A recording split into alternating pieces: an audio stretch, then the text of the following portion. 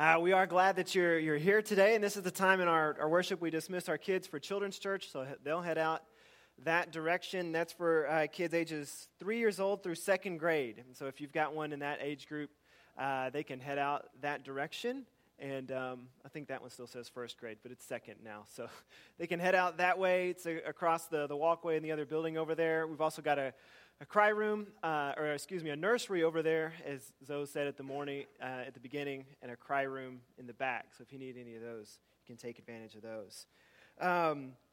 So really with our temperature in here, what we like to do is simulate Texas weather. So if you're too hot and then too cold, and just kind of we go back and forth. So we try to make you feel at home in this space. But we're glad that you're here this morning. If you're visiting with us, we're glad that you're here and that you've made time to join us and come be with us for worship today. Today's going to be a little different, especially if it's your first time here. The sermon will be a little different in that it'll be more kind of informational about some of our kind of goals and ideas and plans for the coming year and beyond, hopefully, as we are calling this our 2020 vision, so to speak, taking advantage of the year.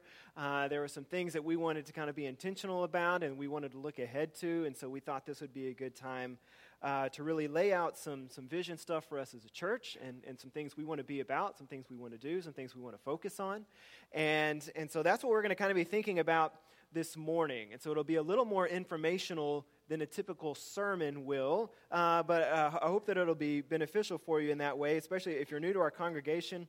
This will give you hopefully a good picture of who we are and some things we want to be focused on, some things we want to pay attention to in the coming weeks, months, years, things like that.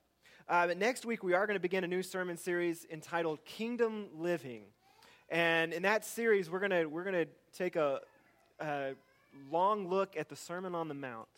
The Sermon on the Mount is the longest recorded teaching of Jesus that we have in Scripture. It's in Matthew 5 through 7. And so we're going to spend several weeks in that sermon, going through it, looking at what Jesus has to say to us there. To me, the Sermon on the Mount is like, it's the perfect sermon in many ways from a preacher's perspective. Jesus gave it, so it must be pretty good, you know. But it's got humor in it. It's funny. It's encouraging. It's challenging. And one of the things I really like in it is that Jesus is an equal opportunity offender in the story, in the sermon. Like, you can't leave that sermon and think, nope, I've got it all figured out. I'm doing all that well. Like, he doesn't leave any, he steps on everyone's toes pretty equally. But he also challenges and encourages and I think tries to make us laugh along the way in ways that may not always be immediately obvious. I'm going to lower this a little bit. So I hope you'll come and join us for that. We'll be kind of picking it apart and going through it piece by piece, but I think it's also because it's a sermon, it's good to read it in one sitting, and you really get a picture of what Jesus is getting at if you just sit down and read it. It's not too long, so it's 3 chapters, so I would encourage you the next week or two to sit down, read those chapters, and listen to what Jesus is doing through that sermon. So that'll begin next week. But as I said, today we're going to look at some of our goals, plans, and ideas for 2020 and beyond in discussion of our 2020 vision. And so we'll get to some of the specifics of that, but we're going to begin with an overview of this kind of story in Acts that at its kind of height ends up with Paul being referred to by a bunch of people as Hermes. And so if you don't know how we get there, this is going to be the story of how we get there. So there's this big meeting that happens in Acts 15. Acts is the story of the early church and kind of some of the stories and happenings of the early church. And so there's this big meeting that happens in Acts 15 because a lot of the lead up to Acts 15 is about this struggle that the church is going through in incorporating Gentile believers into the church, into the kind of the body of Christ, as we would call it. And so you've got this tension and this struggle because a lot of Jewish people feel like it should just be for us, and the way to holiness and righteousness is still in following the law. And so we're going to keep to the law, we're going to keep this amongst us as the Jews, and that's it. And then you've got other people who are trying to extend it to Gentiles and saying, no, Jesus actually came to free us from this kind of restrictive nature of the law, and we're not bound by that anymore, and we're going to extend this out beyond our circle. And this creates unbelievable tension. And all that tension kind of starts with this persecution that breaks out in Jerusalem, where a man named Stephen is preaching. He ends up getting stoned and killed, and this leads to this just kind of chaos in Jerusalem. Persecution against the believers breaks out, and the Jewish believers begin to scatter all over the region and area, all the way out from Jerusalem to out into some Gentile areas. And so as they go out into these Gentile areas, again, a lot of these Jewish people, they begin to spread the news about Jesus as they go, but only to fellow Jewish people.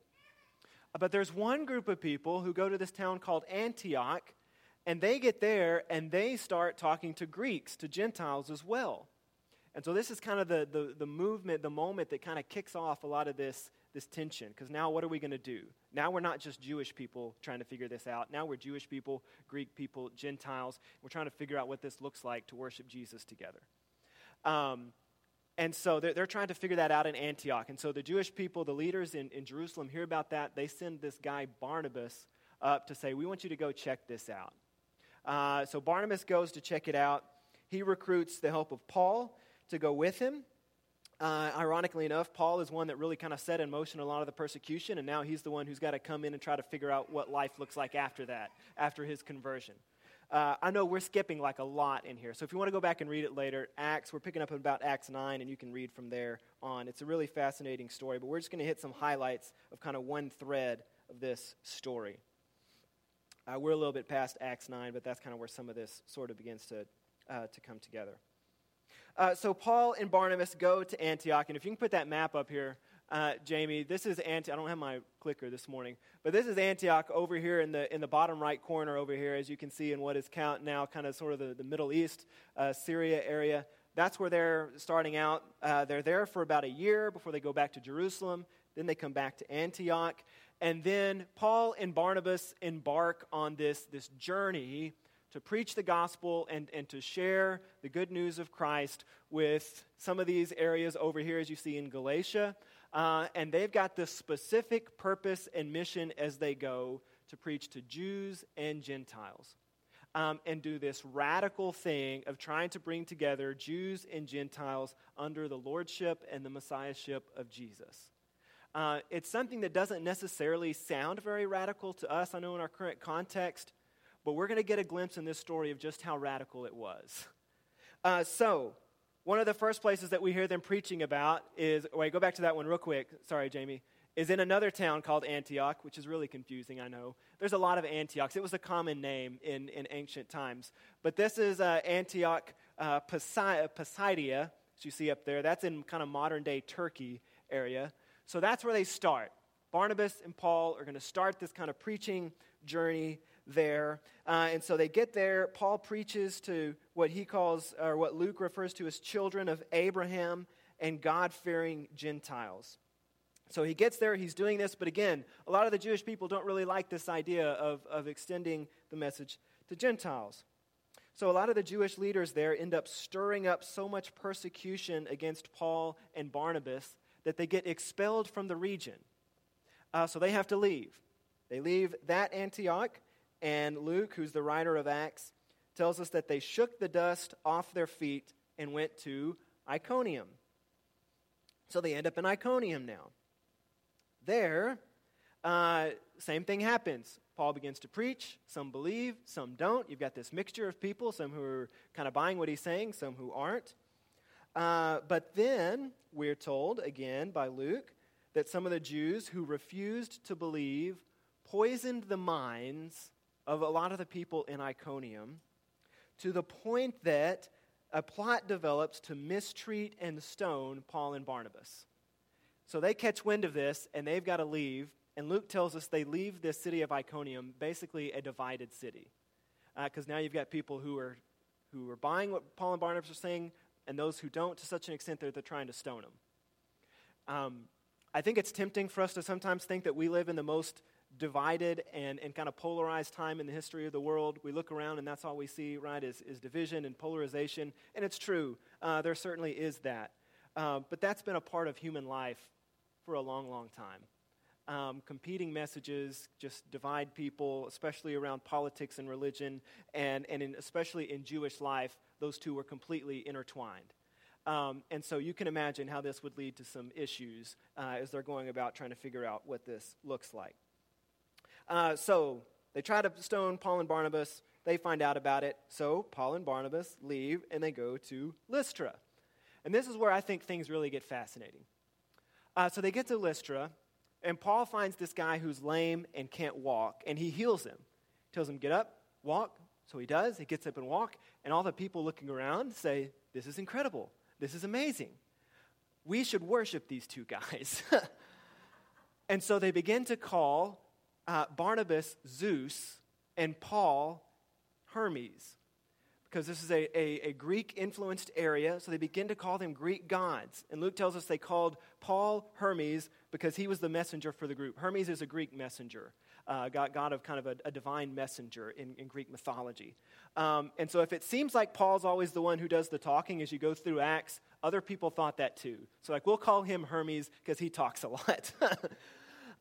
And so Barnabas and Paul find out about this, and they begin to tear their clothing. They're so upset. They say, no, we're not doing this for our glory. We're not gods. We're pointing you towards God. You've missed the point of what we're trying to do. And so they're going around trying to tell people this. But Luke tells us that everyone else is so convinced that they're gods that no matter what Paul and Barnabas do, they can't stop people from making sacrifices to them. So you've got this wild scene of this town of people who are so enthralled by their message that they're giving them names of Greek gods and are making sacrifices to them. And so this is the point in the story where you're thinking, all right, they've kind of got the wrong idea, but at least things are going better, right? I don't know about you, but I'd rather be called a Greek god than someone trying to stone me. Like that's the more desirable outcome. Until, though, they've been in Lystra, they've got this going on. There's a mob that has now gathered of people from Antioch and Iconium that are following Paul and Barnabas. They get to Lystra. They do the same thing they did in Iconium. They poison the minds of the people against Paul and Barnabas. And then it's like overnight it flips. And Luke just tells us, so they stoned Paul, took him out of the city, left him on the side of the road because they thought he was dead. It's like, what? That happened fast. In the words of Ron Burgundy, that escalated quickly. We just went from sacrificing stuff to you. We went from sacrificing stuff to you because we thought you were a god to literally stoning you, thinking you were dead, and just going back to the city thinking, all right, good, that's over. And so to make things even crazier, this is where I think sometimes we just read through Scripture, and it's just kind of words on the page, and it just kind of sounds, we just kind of disconnected from it in some ways. But so they stone Paul, leave him for dead, and here's the very next verse, because I think it gives us this great picture of Paul. This is Acts 14:20. It says, but after the disciples had gathered around him, he got up and went back into the city. The next day, he and Barnabas left for Derbe. Okay, let me just say this. I don't think I'm going to say anything controversial enough today to get stoned. I don't think so. I hope not. I have confidence none of you are going to stone me. If you do, I'm not going anywhere tomorrow. I will be in bed for like a month. I'll be at Scott and White for about a month probably. If I get stoned today to the point that you're just like, yep, he's dead, we can go, I'm not getting up anywhere that day, and I'm certainly not traveling tomorrow, right? But Paul's just like, all right, next stop, here we go. And they keep going. And I think that's incredible. And so I wonder, as I read that verse, how dedicated to something do you have to be in order to get up from a stoning in which the people who stoned you thought you were dead, go back into that city, be like, nope, you missed. Like, sorry, here I am. Go back into the city, spend the night there, and then get up the next day and say, we got to go do some more preaching. we'll go to the next stop. And just get up and keep going. It's nuts. It's insane. And if you read through Paul and Barnabas' story, you can't help but notice this intense commitment and dedication that they have to their cause and to their purpose and their mission. And it is all connected to the presence and the activity of the Spirit within them, within their ministry, and within the churches that they are working with. It's all connected to that. If you read through this section of chapters, repeatedly there's talk about they're filled with the Spirit, they're led by the Spirit is sending them here, the Spirit is doing this over and over and over and over again. And especially for Paul had this nice life as this influential person in Jewish culture where people respected him, feared him, he had a position of authority, and now he's getting stoned and left for dead, who knows where, out in the middle of Turkey. And he keeps going with joy, led by the Spirit, because of this connection and awareness that he has of the work of the Spirit in his life. And I think that's incredible, and I think that's an incredible message for us. Because what we learn through all this is that kingdom work that yields lasting fruit is often strenuous, time-consuming, and exhausting. And the early Christians recognized that not only was that a possibility, but it was a necessary part of the process of living as citizens of the kingdom. So, for instance, Paul and Barnabas go, they visit Derbe, and after that, they go right back to these 3 cities that they've left this wake of chaos and division and polarization and everything else. They've just left these 3 cities in a mess, basically. So they leave Derbe and they go right back through all those places. There's just no fear. Like, yeah, I got stoned there. Let's go back. So they go back, and as they do, the people told them, "We must go through many hardships to enter the kingdom of God." In other words, yeah, it's rough here. You kind of made a mess of things. It's difficult now, but we understand why we're doing this, and we're good with it, and we understand what the Spirit is doing and what's going on here. And all of that work that Paul and Barnabas are doing is an attempt to spread the gospel and the work of the church beyond kind of the borders, so to speak, of the Jewish people, to include Gentiles in this kingdom, in this tent of believers. And that has a lot to do with the opposition that they face along the way. And all of that then kind of comes to a head in Acts 15. So in Acts 15, you've got a lot of these believers who are now going to Jerusalem with their issues and complaints. They're saying, wait a minute, these guys are out here telling people they don't have to follow all these laws that we've been following. And we think that if the Gentiles are going to come in and be part of us, the least they can do is keep their laws, right? These are sort of the people who would be like, this is the way I grew up, and so you have to too, right? I grew up walking uphill both ways into school, in snow. We've all heard those stories, right? So growing up, it was hard for me, so it needs to be hard for you too. That's kind of what these people kind of sound like. We had to do all this stuff growing up, so they have to too. They can't get off easy. So they're coming to the Jewish leaders with that. And meanwhile, others, like Paul and Barnabas, are saying, no, that was the whole point of Christ's message and resurrection, is tearing down borders and barriers, and this isn't the way that we need to go about doing things. So this is a foundational issue that cuts to the heart of what it means to be a follower of Jesus and someone who does the will of God. So they go back and forth. People kind of from each side present their thoughts, their arguments, and then James, who's the brother of Jesus, kind of puts all of it to an end, basically. Where he gives this speech, and it comes to this kind of culminating moment when he says, all right, based on all this stuff, we should not make it difficult for the Gentiles who are turning to God.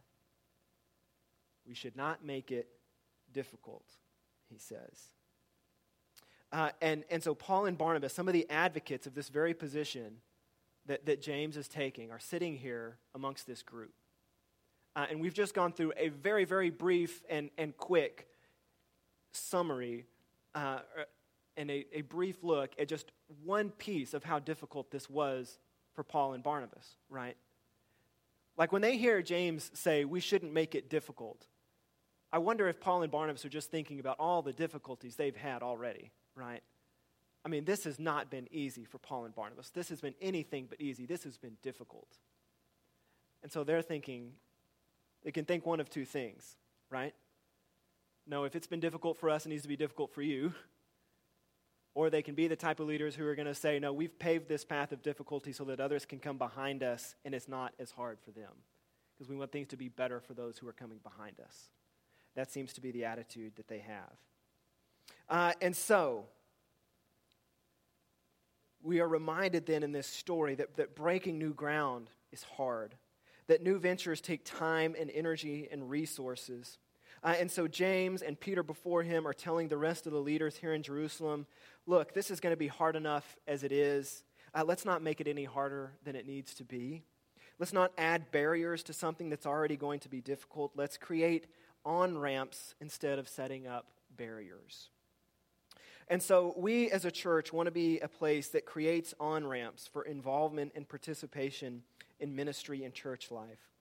And our hope is that our efforts this year and beyond help create more on-ramps for involving our current members in ministry efforts, for connecting new families to family life, and for increasing our presence in the community. We want to be a place that removes as many barriers as possible between people and Christ, between people and serving in the kingdom, because we recognize this kingdom stuff is hard work. And so the more that we can do as a church to remove barriers and create on-ramps, I think we are following the example of the early church and being in tune with the Spirit and being responsive to the work of the Spirit. Because we want to be a church that is responsive to the work and the movement of the Spirit, just as we see throughout Acts. We want to be a people who take on postures of prayer, submission, and discernment so that we have eyes to see and ears to hear the prompting and leading of the Spirit. We believe that God has equipped and positioned our church well for ministry, and we want to be faithful to the leading and the calling that we believe that He has put on us then in that way. So, what does all this mean then for our 2020 vision? What is the vision itself? So those are good questions. I thought you'd never ask. So here's what it means. We're going to do some of this briefly. We're going to continue this conversation in class, where we're going to do a lot of this kind of more conversationally, where you can give feedback, give input, ask questions, all that fun stuff. But I'm going to give you kind of the encapsulated version now. And like I said, I know this is just a ton of information just spewing out at you this morning. And so we're going to also send out some of this through email if you need kind of a refresher later this week. So what does it mean? So the vision really is built around, or our kind of vision for what we're hoping to accomplish this year is really built around a couple of key elements. The first one of those is on focusing on 5 areas of ministry that we believe to be important for growth, discipleship, and just our overall church kind of structure and organization. So those 5 ministries are children's ministry, youth ministry, community involvement, finance and budget, and buildings and grounds. And I'll come back to explaining all that in just a minute. The second aspect of that vision is that we want to involve more members in every level of ministry planning, coordination, and execution, while also expanding on leadership opportunities within the body. So those 2 things are kind of the 2 encapsulating pieces. So how are we going to go about implementing that? What does that mean for things that we're going to do, things we want to be about, all that kind of stuff? And this is where I get to share several things that we are really excited about, that I'm really excited about, that we think could have big ramifications on how we do ministry and what we do and the effectiveness on our ministry efforts. Because I think what often happens, and we've recognized, especially with a church our size, that doesn't necessarily, sometimes there are places where we're kind of lacking structure, lacking people who are kind of champions or ministry leaders over certain areas, that there have been a lot of things that have just kind of been sitting on the back burner for a while. And then every once in a while they kind of pop up and someone says, we should really do something about, I don't know, the thermostats in the auditorium, And then it sits there for a while kind of undone because no one is really kind of thinking about that all the time. Or man, our children's ministry curriculum, it could use a revamping. It could use some tweaking. What do we do with that? And it just kind of sits there because no one ever really takes that on. So that was part of the kind of precipitating factor for some of this. But we think this could have some big ramifications and just implications on how we do ministry, what we do, and several things that we're excited about doing. So all of these items that I'm going to share with you are connected to one of those two elements that are on this screen right now. These ideas of focusing on these 5 ministries and involving more people in ministry leadership and church leadership. And so I'll start with one that you may already know about if you've been with us, if you've been around, and that is that we have entered into a partnership with the leadership of Agape Preschool, which is a twice-a-week Christ-centered preschool now hosted by our church in our facilities.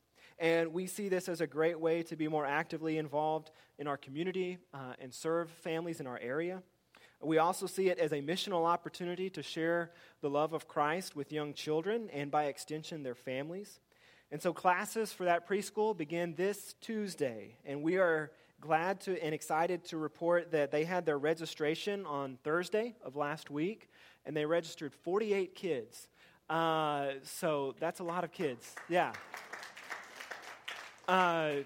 And so we'll have 48 kids in our building twice a week, and what a great opportunity that is. And if you want kind of example of what we kind of feel like, just tangible way of what it looks like to be open to the movement of the Spirit, I think that's it.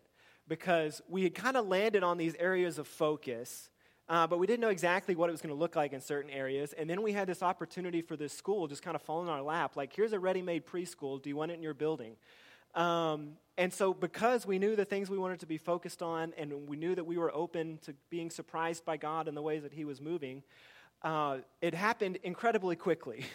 And I told Ashley the whole time, I said, churches don't move this quickly, just, because Ashley's a teacher at the school, full disclosure. So I kind of had a dog in the fight, but I said, churches don't always move this quickly, so it may not happen by January. And now on Tuesday, we're having classes in the other building, and so it's incredible, and I think it's a testament to our church, to our people, to our leadership, that we just kind of said, all right, yeah, let's do it, and we went.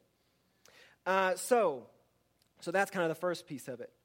Also, the elders and I have talked for a while about a desire to add to our leadership and our eldership.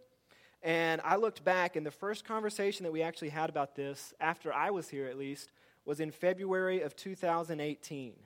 And so it's been on our hearts and minds for a while, something, again, that we've just kind of continued to talk about and think about and pray about as we thought about this coming year and our future in general.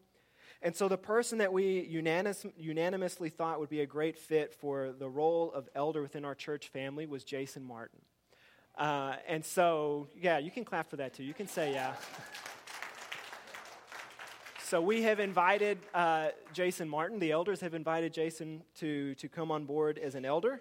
He has accepted that invitation and let us know that he would be honored to serve in that way and is excited about serving in that way and leading that way within our church. And we are very excited about that as well. If you don't know Jason, if you were here last week, this is Jason over here.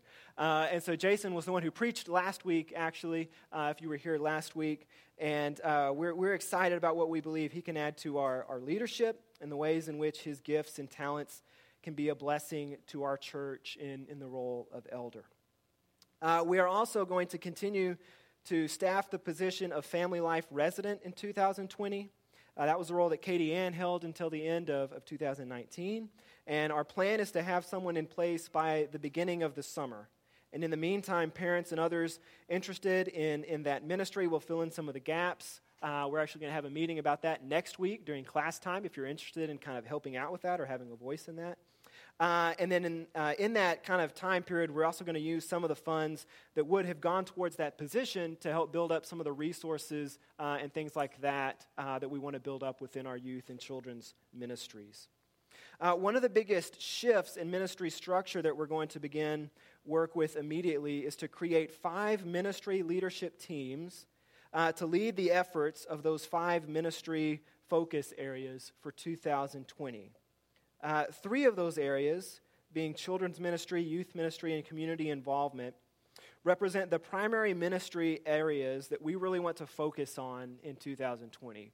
We want those to kind of be the core, the priority of our focus and what we're doing, what we're putting our resources toward in 2020. And let me just say briefly here, that's not to say that we think that other things are not important.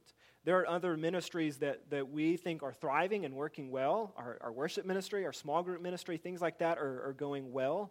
It's not to say we don't think those are not important.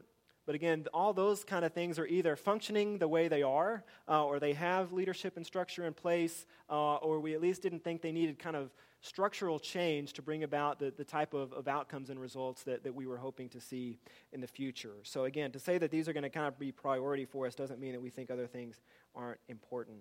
But those three, as far as ministry goes, will kind of be the three primary areas of focus: children's, youth, and community involvement. The other two areas then, the other two areas that I'd mentioned are budget and finances, and then buildings and grounds. And we are thinking about those two ministries sort of as support ministries. And what I mean by that, if you just kind of want to think about it this way, is when people are looking for a church home, for instance, no one says, I want to go to a church that has a great budget ministry. Like, that's just not something you think about or really looking for. I've never heard anyone say that. Maybe a CPA or someone would think that way. But they're incredibly important to the functioning of the church and to the realizing of the mission and vision of the church. We think both of those areas have a huge part in fulfilling our vision and our mission of who we want to be, and helping us to look forward and to be proactive in how we go about approaching some of these other ministries. And so we see these as ministries that have a crucial role in providing support and structure to all the other ministries of our church so that they can thrive and accomplish their goals. So those are going to be, again, the 5 areas of focus for 2020, and there will be a ministry leadership team put in place for each of those areas. And each team will have an elder or a minister on it, serving on that team, that committee, serving alongside other members. And so one final area then that we haven't touched on a lot yet is the area of facilities. And we're going to be making several facility updates and improvements in 2020. Some of those will simply be repairs that, again, we've just kind of known have been there for a while and kind of haven't been done. The preschool is also going to precipitate some of that movement. Some of the ladies have already done an amazing job of cleaning out a lot of the stuff in the other building, in the workroom. Terry's been up here doing a lot of stuff, getting stuff ready for the school. Other people I know have been doing stuff. There's also new ovens that have been ordered to replace the broke ones in the kitchen. So if you've been excited about new ovens, those are on the way. They'll be here later this month. And there will be other projects and repairs that will happen throughout the year, or that are at least going to be planned throughout this year for future consideration. And again, a lot of that will come with the school and things that the school is doing. We've already mentioned before the play area back here has already been removed, and the new play area is going to be installed in its place. That's something that the school is really going to take kind of leadership on and direction on that aspect of it with input and kind of thoughts from us as well, of course, but they'll kind of be the leading force and funding behind that effort.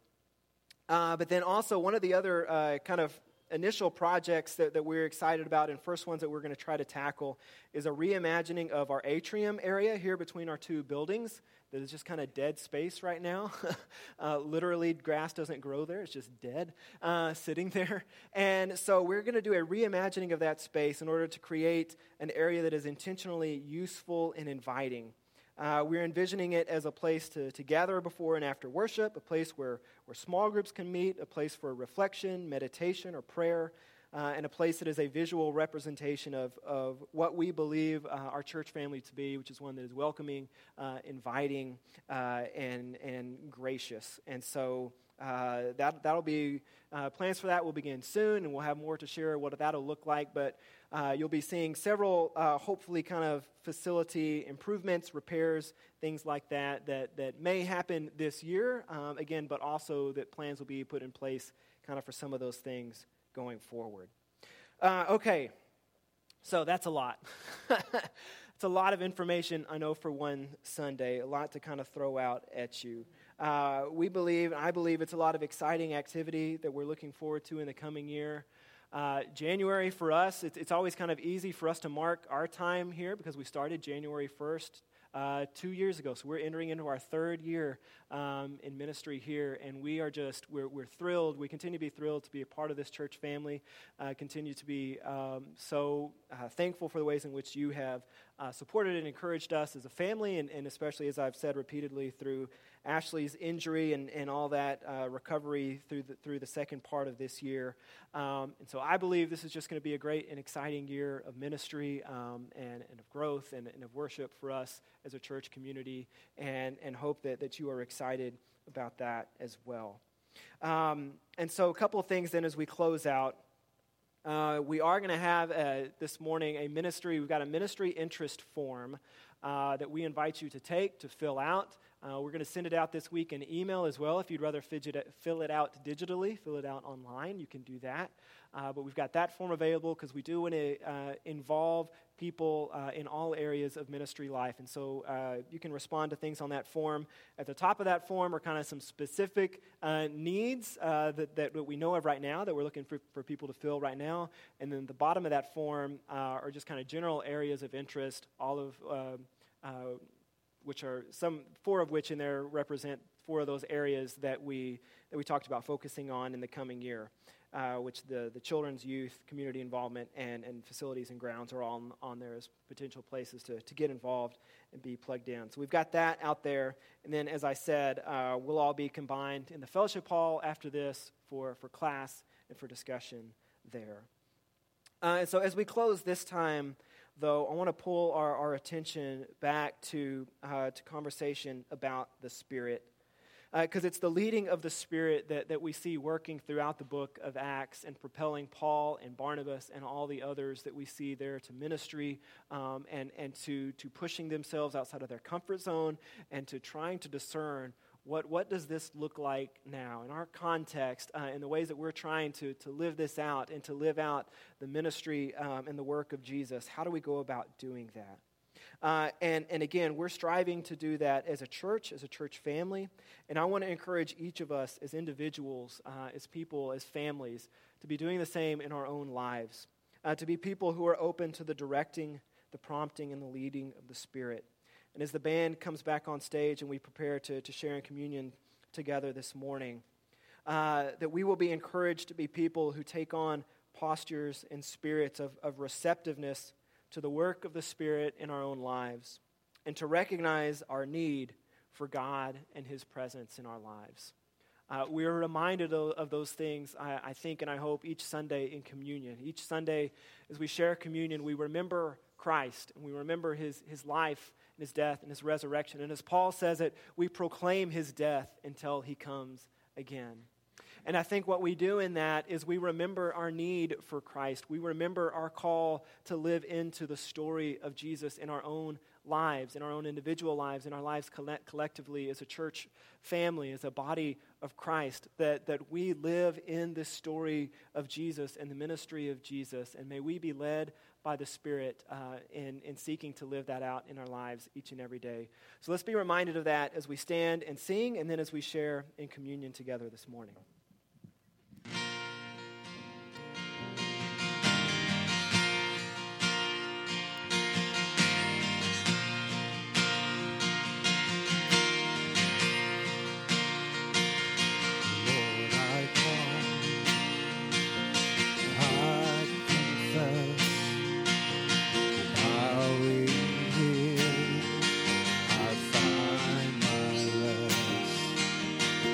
Without you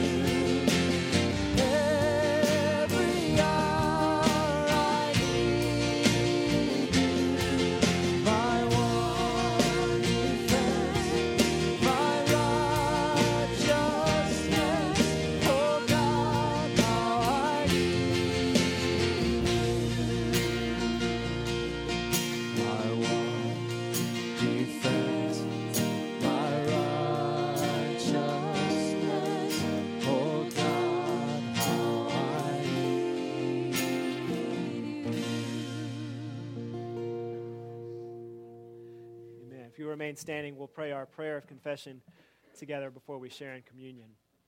And I'll pray the parts in white, and then collectively we'll pray the parts in yellow.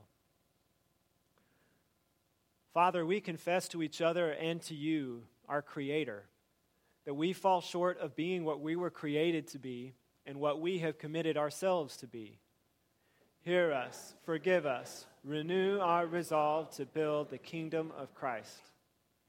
We often seek out the easiest paths of least involvement in places where we might be uncomfortable, or paths of self-centeredness. Hear us, forgive us, renew our resolve to build the kingdom of righteousness. We confess that we have not loved you with all our heart, with all our soul, with all our mind, and with all our strength. Bring us out of darkness, Lord, and into the light of your love.